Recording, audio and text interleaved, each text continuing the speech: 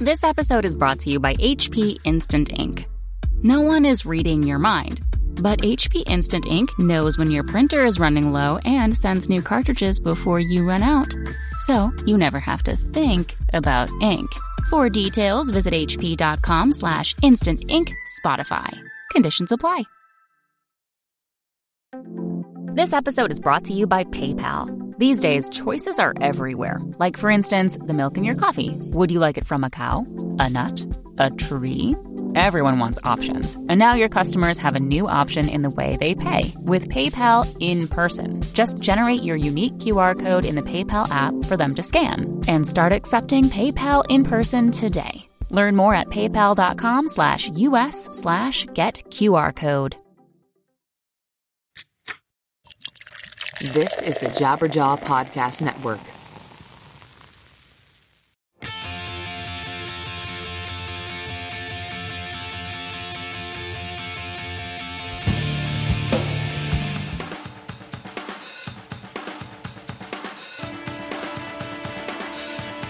Forgive me for running off to find the one thing I have to do. Welcome to episode 66 of the Washed Up Emo podcast. I am Tom Mullen from washedupemo.com. On this episode, we welcome Evan Weiss and Josh Sparks from Into It Over It. Recently, Evan and Josh were in New York City, and we had some time to catch up before their show.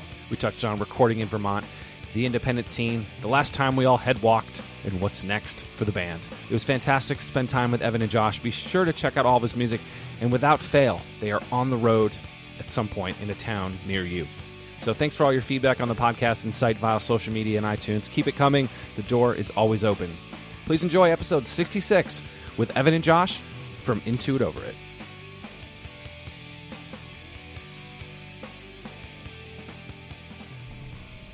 So I definitely want to talk about you guys recording, because we didn't get to talk about the Vermont stuff. Obviously, that's where I'm from. What was that like when you guys were up there? Did you realize, like, oh, wait, nothing is open past 6? Like, were you like, wow, we're actually doing this without any... Because there's nothing. And especially where you guys were, that was next to nothing. Well, we were... yeah, nothing was open. Yeah, there was nothing there. There was no 6.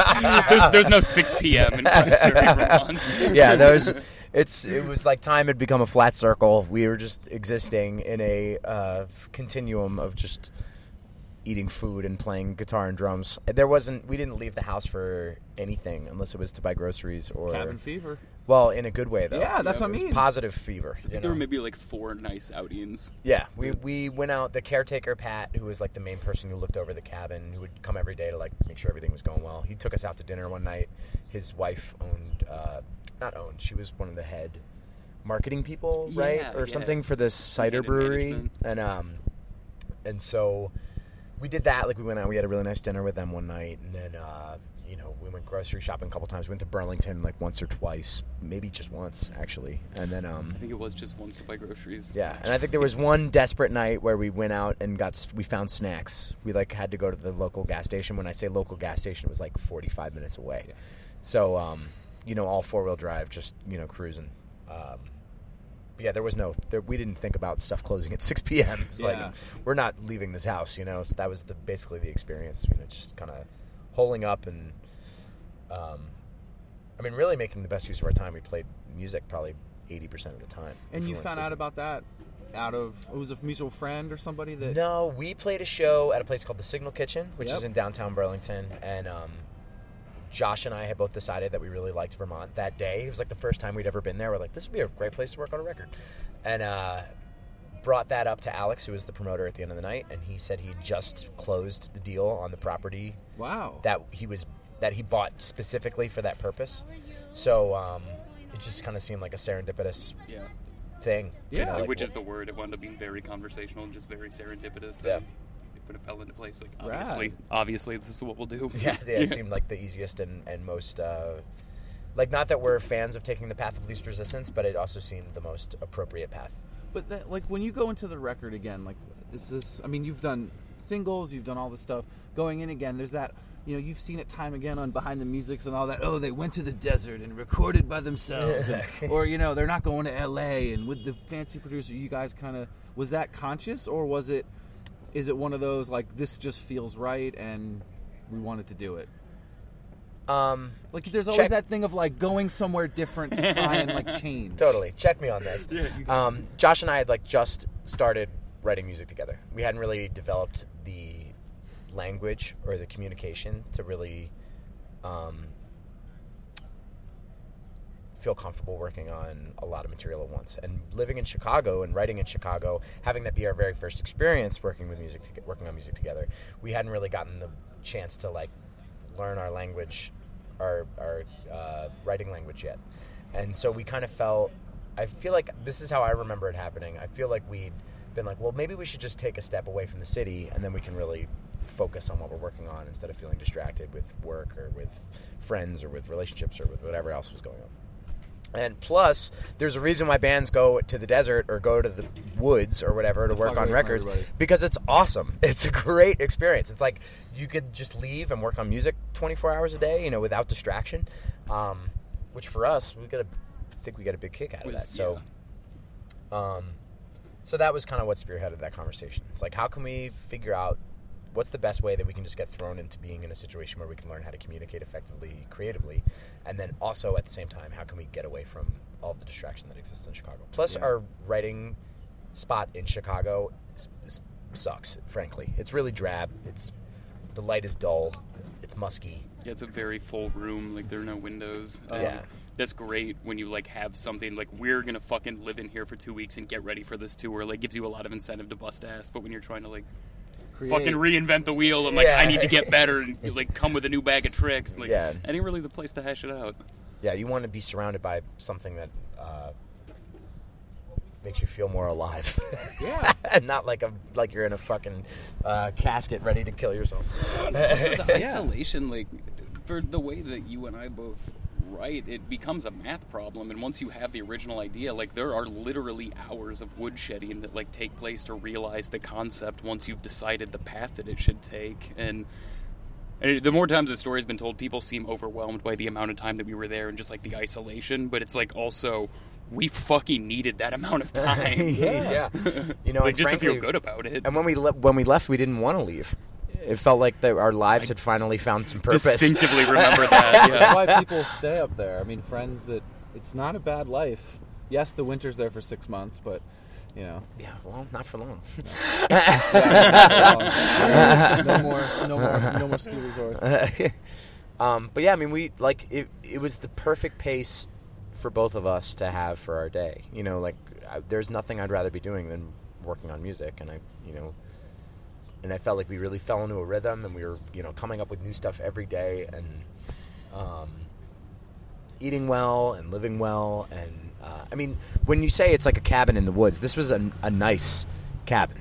When you when you see the Airbnb commercials where you're like, man, who gets a place like that? Like, this was that place. This was like the remote spot you pull in, and there's snow hanging from the roof and icicles, and it's like overlooking a lake and mountainous terrain. It's a really inspiring place to be. And so and the closest house was like a mile and a half away down a giant snowy ravine. It's beautiful. So but the winter, and Josh, you've said this before, like, the winter was just so cold that while being very inspiring to look at, you didn't really want to enjoy it. Yeah, like, I don't want to fucking go out in that. I want to look at it snow from this picture window while I'm working on this part, but, like, we're not going to go make snowmen. Like, it's 20 below. My chore growing up was starting the cars in the morning and icing them off at it was like 20 below, 10 below. That was my chore. Not setting the table, not doing something taking out else. The trash. Nope, it was shovel the driveway and get the car started. Fuck. Yeah. That's brutal. That's like torture in some places, I would imagine. Get out there on your hands and knees and start the cars. I got used to the cold pretty quick. As growing up in Iowa, those were things that, like, made me late for shit. Yeah. Like, not wanting to get up and go outside. Yeah, because you're like, wow, this is going to be bad. There's an inch of ice on my car. I'm not going to be able to get that off, which is in other cities, And then also, too, I think it's crazy. I think the timing, like, I thought 2009 was yesterday. I thought 2000 was yesterday. These things are all, like, time periods are starting to meld together. Yeah. And we've gone through so many phases especially when there's the genres of punk. Yeah. And even with the revival and that word having its heyday and gone. And now we're sort of past that. Yeah. And there's what I'm trying to get across to a lot of people is there was amazing bands then, and there's amazing bands before that time period and after, and there's a scene still that's sort of cultivating, and I just think that independent spirit, like when you guys were, I guess, is it conscious still of that word and that people bringing that up every time? How do you mean? Meaning like bringing up the emo revival, bringing up 2010, bringing whatever the time period was, and now... Yeah. But you guys have been doing it before and after. Yeah. I mean, it's frankly, like, I mean, and I've said this before, I feel like it's a way for music writers to lump together a group of bands that have a very similar ethic, which is that, because I don't think World sounds like Into It Over It at all. I don't think we sound like the Sidekicks or Pine Grove or fucking any other bands that we're, like, in a similar scene with, and vice versa, you know? Yeah. But I think that because everybody comes from that do-it-yourself, work for yourself. It's kind of like it's like indie rock with a hardcore ethic, and that can't be called either one. Like we couldn't be called a hardcore band, we couldn't really be called an indie rock band because we're towing the line between these two things. Which and so was that's what emo becomes. Yeah, but 10 years ago it's the same thing. It was those, like I always tell people, the first time I saw Dashboard was with Snapcase. That sounds fucking crazy, but that's what the tour was. And that was okay then, and it's okay to have Pine Grove and all these bands on there because everyone likes that stuff. It's not like these packaged tours of everything's got to have a breakdown, at minute 10. I mean, right? or minute 30. But I think because, there really isn't the economy for separation. Like, we can't divide and, like, subgenre that way. And so things do inevitably get lumped in together, and it's impossible to ignore because it's beneficial in the same way that it can be kind of destructive, but it can be very easy to walk a parallel to. Like you can notice it and kind of understand the rules, understand what people are talking about, and realize that it's really helpful for a lot of people, and realize that it sort of also is simultaneously homogenizing things. But like music journalism is talking about emo helps Into It Over It. Music journalists talking about emo helps The World Is. Yeah. And whether or not we pander to that is completely our decision. Yeah. I mean, it's it's independent music, and that's the part that I start getting weird when I hear about a band getting picked up by a label or a booking agent or the first bus. It's like these things start happening, which I'm happy for the bands, but then I worry that sense of DIY, of like that community, I think sometimes goes away when you have those. You can disagree. I frankly completely disagree. Tell me why. I don't think I would love for Into It Over It to be at a level where we could tour in a bus. Have you done a bus tour before? I have not. It's beautiful. I've been on a bus. It's a beautiful thing. I'm saying I'm not mad at that. I'm just saying the people's sentiments of the reasons why they're sounding like something. Oh, well, I mean that's on the band. If a band starts writing crappy records, I don't know if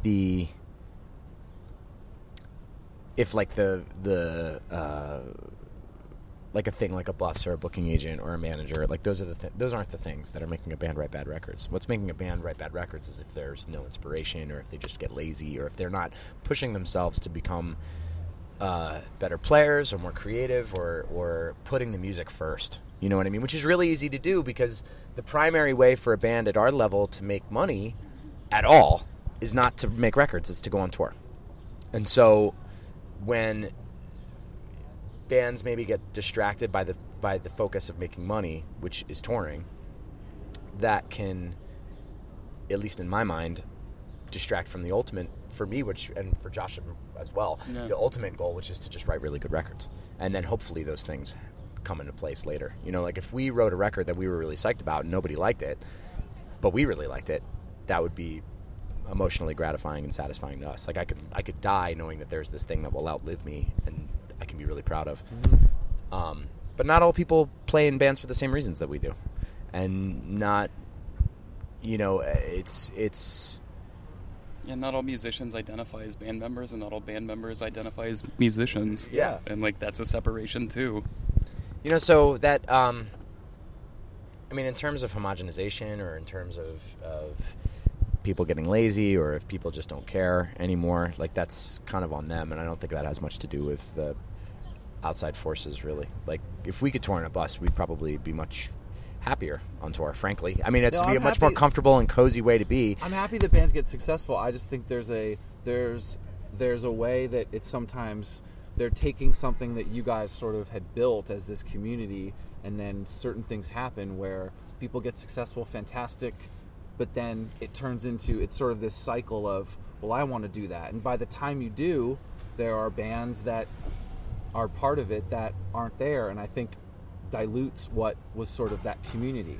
And I think that's what I mean, it happens all the time. And maybe I'm talking circles. I'm just trying to say that it's the peak of what people were talking about this genre at what 2010, 2011 is sort of died off. There are articles, there's pieces about it, but it's better than it was back then. I agree. The bands are better. The bands are way better. They're releasing their third and fourth records, and it's like evolving. Yeah. And I want to keep. That's what you should be supporting. Yeah. Music consumption is so funny to me, like versus other art forms, and the way that people make it so personal. And when you start talking about genres and you start talking about bands and you start talking about songs, you are not talking about the art that someone is choosing to consume. That's not what you're threatening. You're threatening like what was playing the night of their first kiss. Like, and those are like very, very personal things for people, and so they need to put a name on it. They need to have it in a box. And like, I'm not condemning any of this because I do the same fucking thing. Like, the music that I listen to is so highly personal to me. And like, does it kind of bum me out when bands go certain directions and do certain things and make certain choices? Like, I love Tool, but I don't like most Tool fans. You know, like it's sort of that kind of thing. I think an aspect of that branding is just like people want it to be a personal thing too, and you know, people like limited shit, and maybe that's why it's easier to like a band like Mineral than it is to like a band like Hotelier or La Dispute, you know? That's why the Glory Days are the Glory Days, because they only had 2 releases, and then they went away. Yeah, and it's something it's nostalgia. It's like this thing that you missed, and you may not be able to get it again. And so if a band stays together and continues to do stuff and records stay in print, it kind of loses that. Then you'll lose interest. There's a chapter in that Stephen Hayden book about that. Like, if Clapton died and not Hendrix, if Hendrix was still around, would he have the same reverence as... It was really interesting. It's like same with Kurt Cobain. Like, if Kurt Cobain totally didn't die, like, what if Kurt Cobain stayed alive and then, like, cleaned up? Dude, for real. And wasn't... And, like, found God or something. Like, when he made his first contemporary Christian album, I was, just about to say that. What would happen? What would Nirvana... What would the legend of Nirvana be? You've all seen what happened to Dave. Yeah. Right? Do you guys want to release music differently? I know a lot of people are just... You know, hey, we have a song, let's put it out. Like, instead of having this sort of ramp up with a record, have you guys thought about that for releasing things differently or talking about music? I am not as interested in alternate ways of releasing music as I am interested in alternate ways of creating music. That, to me, is far more interesting. If I can figure out new ways for us to write or to record, or for more interesting storylines regarding the process, that, to me, is way more interesting. As a music consumer, frankly, all I do is, I love Spotify. I love it. I've condemned it for years and years and years, and then finally realized that, like, people were coming to see this band because Spotify exists, and it, like, got a hit to them. Right. Yeah. Or... the fact that I'm finding so much new music through a service like that, and then buying the records through that streaming service, which is like, and I also see return from Spotify. There's like, we get royalty from that. It's not bad. Yeah. It's frankly it's like pretty not decent. Unsubstantial for bands. For people like us, you know what I mean, who are totally, paying rent. But I mean, as a music consumer, like I buy vinyl and I listen to streaming services, and so. When a band does something interesting, I think it's pretty cool. But ultimately, like, I'm gonna find myself going back to the same things. Like, how can I listen to this record at home? How can I enjoy this record in the van? And so personally, that's just something that doesn't pique my interest. Although, if someone had a really cool idea, like if anyone in the band, or if anyone like associated with the team of the band had a really cool idea, I wouldn't be opposed to it. Cool. But when it comes to creating music, like us going to a cabin and then going to fucking San Francisco making a record to tape, that is something we've never done ever. And I definitely echo that. Like, so much of it for me too is just process based. Like, I'm very interested in like new ways to do it, but I'm also a big album guy. Like, I like records, I like sequencing, like, I like a dense thing that I'm just gonna, like, sit down and listen to. I want, like, an experience. I want to listen to something front to back and feel the full course of the record. But then also, like, how do we make a record on the moon? You know what I mean? Like, what band has made a record on the moon? No band. How does Into It Over make a record on the moon? Steven was just talking about, like, doing a recording and, like, cutting it direct to wax. Yeah, like doing, like, recording live and recording direct, like how they would, like 50s Motown. Like, it literally just gets cut. Yeah, like, shit like that is so fascinating to me. Yeah. And who do we know that does that? Not really anyone that I've ever met. Like, when we told our friends, or like when we told World Is, or when at the time when we were talking to Foxing, because Foxing and us both went to the cabin, and we told them we were making a record to tape that was going to be no computers at all at any part of the process. It was like, they were like, what? Like, none of our peers are doing that. That's rad. So. That too, that process is also mine. You got to think that when records were made to tape, you had a producer, a tape engineer, probably 1 or 2 interns, someone managing the studio, and then like 5 band members that are all assigned an individual voice. And in this instance, we had 1 intern, 2 techs that popped in and out, and 1 producer, engineer, and 1 drummer, and then 1 dude doing literally everything else. And so I think that was part of the tall order too. When we're explaining this to people and like just standing side by side, like, yeah, here's how we're gonna do it. And they're like, what? And we're like, no, this is like totally feasible, right? Yeah, like 1 month. Let's do it. Valhalla. But it's not as scary as you like, especially recording with someone like John, who's very, he's very capable of making people feel comfortable in his space. And he wants the space to be inviting. He doesn't want it to seem sterile. He wants it to feel like you're making a record in your house, which it does. It really does feel like you're making a record in like one of our apartments. And so the whole time you feel very cozy, you feel very at ease. And I think without that, if John wasn't the way he is, I don't know if we would have had the same experience at all, like so. Whatsoever, not even close, So I think that's a big part of it too. Yeah, our ability to trust John and like just his efficacy to like, no, this is my idea, and like I'll totally make it right now and show it to you, and it's gonna work. Yeah, it's just like, all right, yeah. And I think like the first maybe 1 or 2 times we were kind of like, and then, but after he proved himself like 3 or 4 times in a row, we were like, okay, man, you got this. This is all you. Nice. But yeah, that the process aspect of it is what's insane. That's what's fun. That's what it makes a record interesting to me. That's what gives a story behind the album. And what makes it interesting, I think more interesting for people. Cool. I get asked all the time, and I'm really bad at it sometimes, but people are, hey, what band should I listen to? What's next? Are there stuff that you guys, that even if it's 1 or 2, but like tip people off to, or things that they should be, maybe, or, hey, you missed it last year, you should have listened to it and you didn't, or are there any of those? Any of those?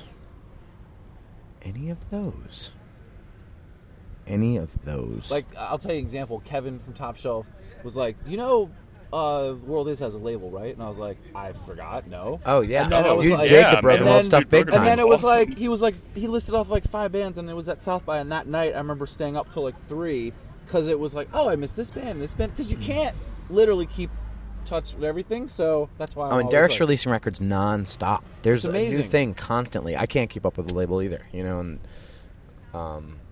I'm having a hard time thinking of new bands. I'm in this really dark... How about even just like what you're listening to at the moment? Well, so I'm in this really gnarly hole of listening to early 80s new age instrumental acoustic guitar players. Yes, you are. I'm in this really deep hole, this Windham Hill Records hole. Oh my god, you would have loved Kim's. Oh my god, they had a whole section of just that. Dude, I'm just so deep into this thing right now that I can't climb out. It's like all like William Ackerman, Michael Hedges, and then like contemporary guys like Don Ross, or just a lot of, or like early editions, e.g. obscure records like Gavin Bryars, fucking Brian Eno, Harold Budd. Like that is, I am buried in this 80s ambient wormhole. And I'm having a really hard time climbing out. When did you fall into this hole? I fell in right after, well, probably it got started maybe the 5 or 6 months leading into us going to Vermont, and it's only gotten progressively deeper since then. Like, since we got back from San Francisco, it's gotten infinitely deeper. That Hedges shit is so good. It's so good. And It's that's the really thing. good. I don't listen to music with vocals anymore.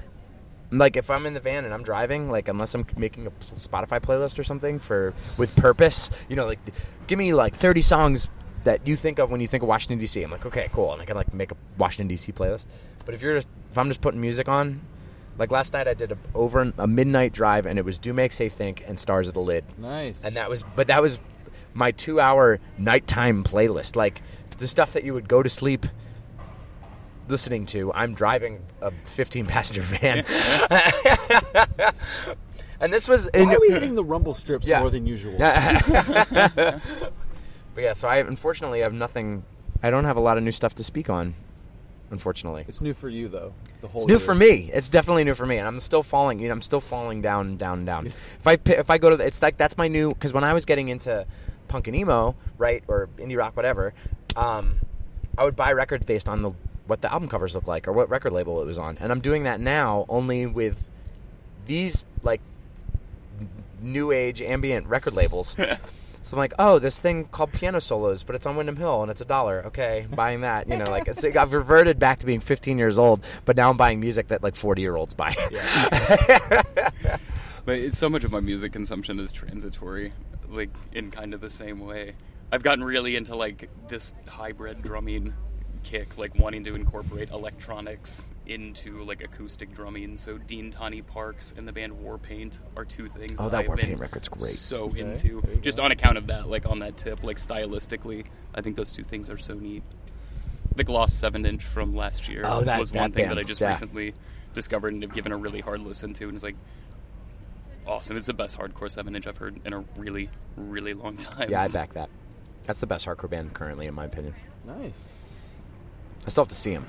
Yeah, have yet to see them, but I don't. If you're looking for something new to check out, you might have missed from 2015. Yeah. All right. When's the last time you guys stage dove? Oh, but not your own show. Not my own show. Why would I stage dive my own show? Do people do that? Like they finish a song and then they dive? Yeah, I've seen it before. I'm not saying I saw you do it. It's just an assumption. The last time I stage dove. Or grab the mic. I've started to feel really guilty about stage diving because there's been such an uproar about it lately. Like I feel like I'm going to be perceived as this like macho machismo jerk. And I haven't really been to many hardcore shows lately. Right. I stage dove to Paint It Black in Chicago. Nice. That was not terribly long ago. I don't remember the last time I stage dove. Then you need to do it soon. That's about it. I should. I don't. I have the same problem. I'm so afraid I'm going to hurt somebody. Yeah. Like, I'm really... Because it would be one of us. Like, you know? Like, everyone... There would be, like, 50 people stage diving, and everyone would get caught seamlessly, and, like, I would kick someone in the face. Yeah. I remember, like, and I used to be like a head walking kind of guy. Okay, because I grew up in. Were you a head walk guy? It was Philadelphia. Growing up in Philadelphia hardcore, it's like, and I was like on the lower tier of people who are like dangerous at a show. I was like the softie at the show, for sure. And even that, but it breeds this kind of reckless violence that is unlike any other city in the country. Philadelphia has its own style completely when it comes to like moshing and stage antic shit. Like, so yeah, absolutely. Head walked until I was like 21. I mean, I'm 31 now. It was a decade ago, so it's like a lot has changed in 10 years. You got the quote for the podcast. I was head walking since I was 21. No, before. Oh, before 21. Yeah. Excuse me. All right. Yeah. I'll go back to the. Yeah. Head walked out of the womb, dog. And I did. My last head walk was at. So there's a Wonder Year song that mentions my name. Nice. They were playing their first ever headliner at Union Transfer. Into It Over to open the show. I head walked during the song "Don't Let Me Cave In," which is the one that has my name in it, and I fucking stomped some kid's face. And I'd never met anyone so excited to have a broken nose in their entire life. They were like, "Evan broke my nose," and that was when I was like, "Man, this scene is going to swallow itself whole. Something is going wrong." I gave him all the record. I was like, "Take whatever you want. I cannot. I'm so sorry. I cannot believe that happened."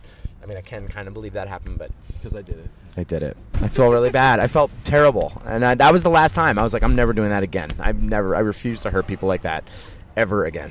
That's rad.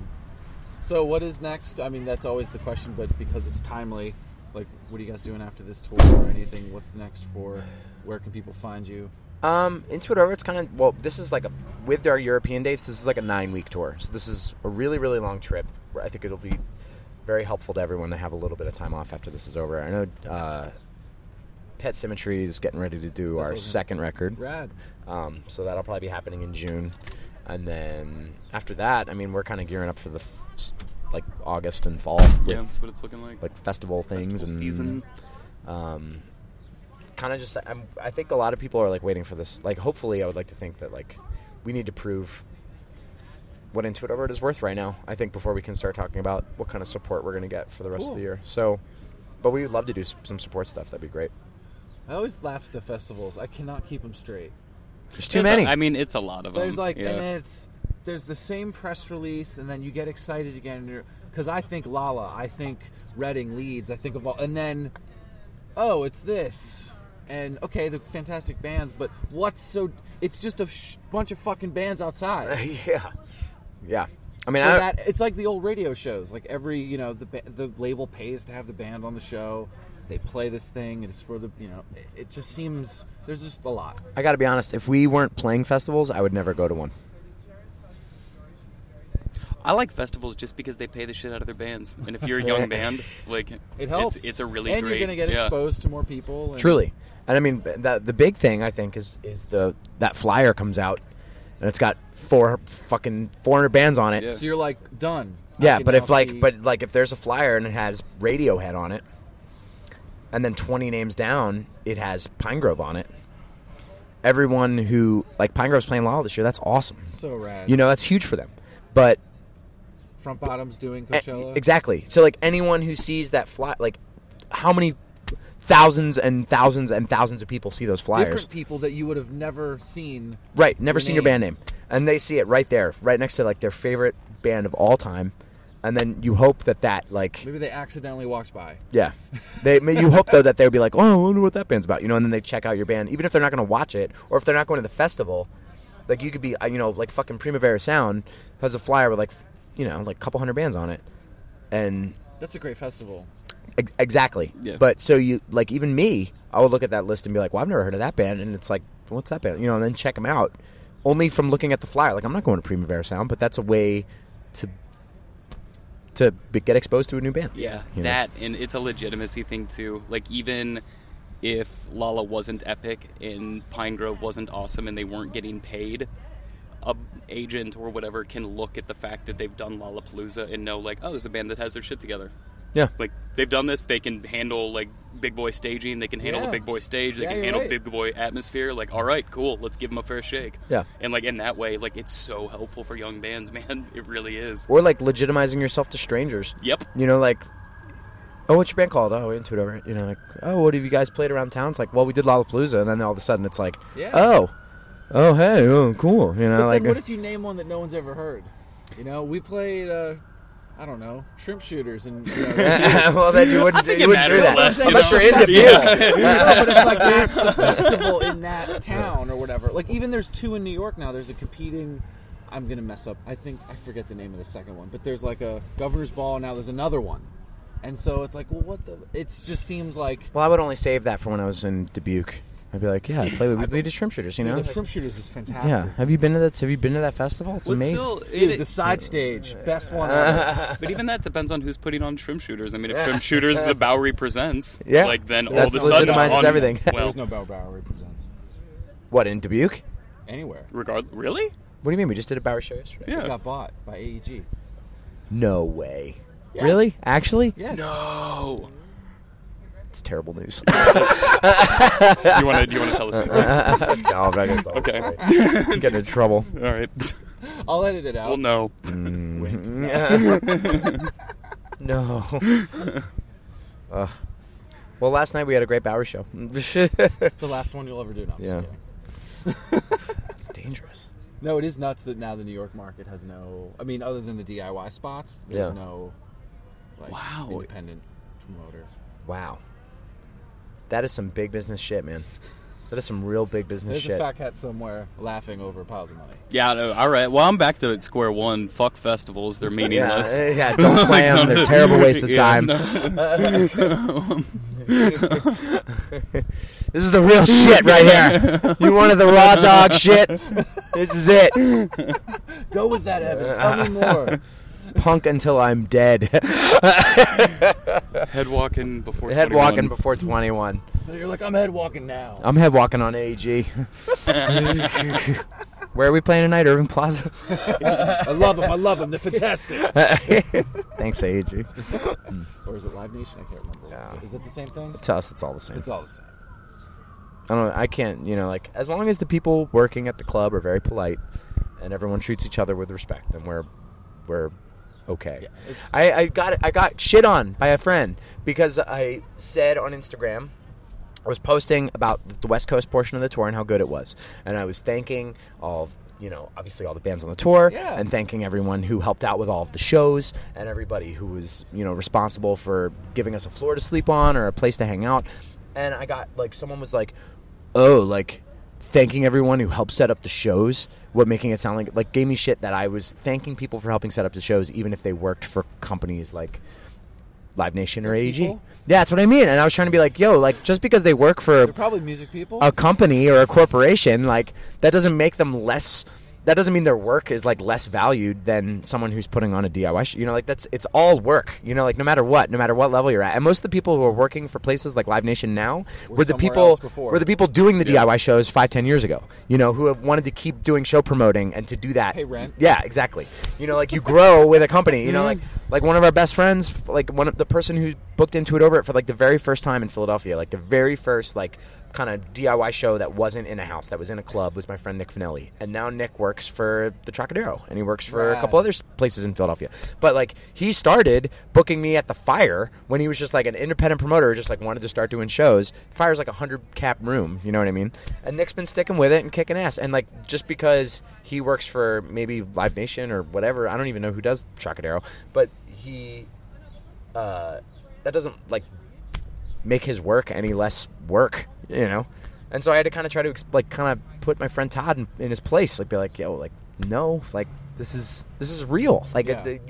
They're the ones, dealing with our sorry, sour, fucking, who rolled into the club, been in a van all day, grumpy, and helping us carry the gear inside and helping us set up the stage and helping us, figure out when everything's going to happen. That's a lot of fucking work.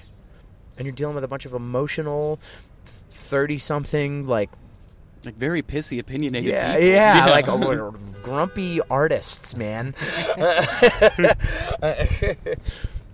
That's the work in and of itself, You can't not acknowledge those things. And I mean, also, the people that go out of their way to avoid companies, using a company like AEJ and Live Nation have resources that we don't have. Yeah. It is an awkward middle ground of, we play a house show, people aren't going to be able to get in. There's probably, the cops are going to come. That's going to be a problem. Yeah, someone's going to get hurt.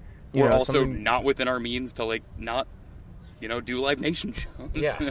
I mean, I frankly don't have an opinion. I think if the people setting up the show are people that we have a relationship with and that are people that are good to us, then we'll be good to them back. And that's, and I think that goes for anything in life, frankly. If you're going to be good to people, then they deserve your time. And that goes back to sort of you see the flyer and maybe these guys have more promotion behind X and someone else sees it. Well, I mean, it's all, and it's there's every city, there's other things too. Sometimes you're routing out your tour and the only person who can do your show is company A or company B, you know what I mean? And you have to just be like, well, we have to play this city on this day and this is our best option and these people are also cool. It's what are you gonna say no? No, boycott, sure, I totally respect that if a band wants to boycott something like that, but that's just not in our realm of ethics, I think. It's just not a thing that, frankly, we think about. So you guys are in a good place then? You're happy? Yeah. Good. Yeah. I People are very friendly to this band, and I think coming from where we've come, that also gives us a level of respect to the people that are working on our shows, no matter where we are. And then I think learning too. I think showing that ethic or showing those things, younger bands that come on tour with you guys, or maybe the older ones that forgot about it, see it, and then they're able to take something from it, or you learn something from that. That's the other part I love, that passing on that sort of, absolutely, just a little bit of the nugget of DIY. I mean, that means a lot to us. Like, we did a tour with Minus the Bear, and like those dudes are, another generation ahead of us. You know what I mean? And first day of the tour, they walk in, they all introduce themselves, they're all hanging out, they're all incredibly friendly, just super warm and generous people, and so transparent, the background they have. Yeah, and came from the same world that we did, just maybe 5-6 years before we were there. Same kid. And so when, and they have the same level of respect for everything that we were on the same page completely the whole time. Rad. And that was awesome to see, for us being like, you guys are like a big deal, like, we're just like the lowly support, and you guys are like, and you're old, and you're all a lot of fun. Yeah, like, you really know how to get down. Yeah. I mean, we are also old, but you're a little older. But you're like kids in mortgage old. Yeah. I'm like just on paper old. That's cool, though, getting connected like that. Because a lot of times you hear those stories where you don't even see them. Yeah. No, and they were so cool. And that was like, man, this is the band. It was inspiring. It was like, this is the band that we want to be if we could ever get to this level. Like, this is how we want to treat everyone that we're on the road with all the time.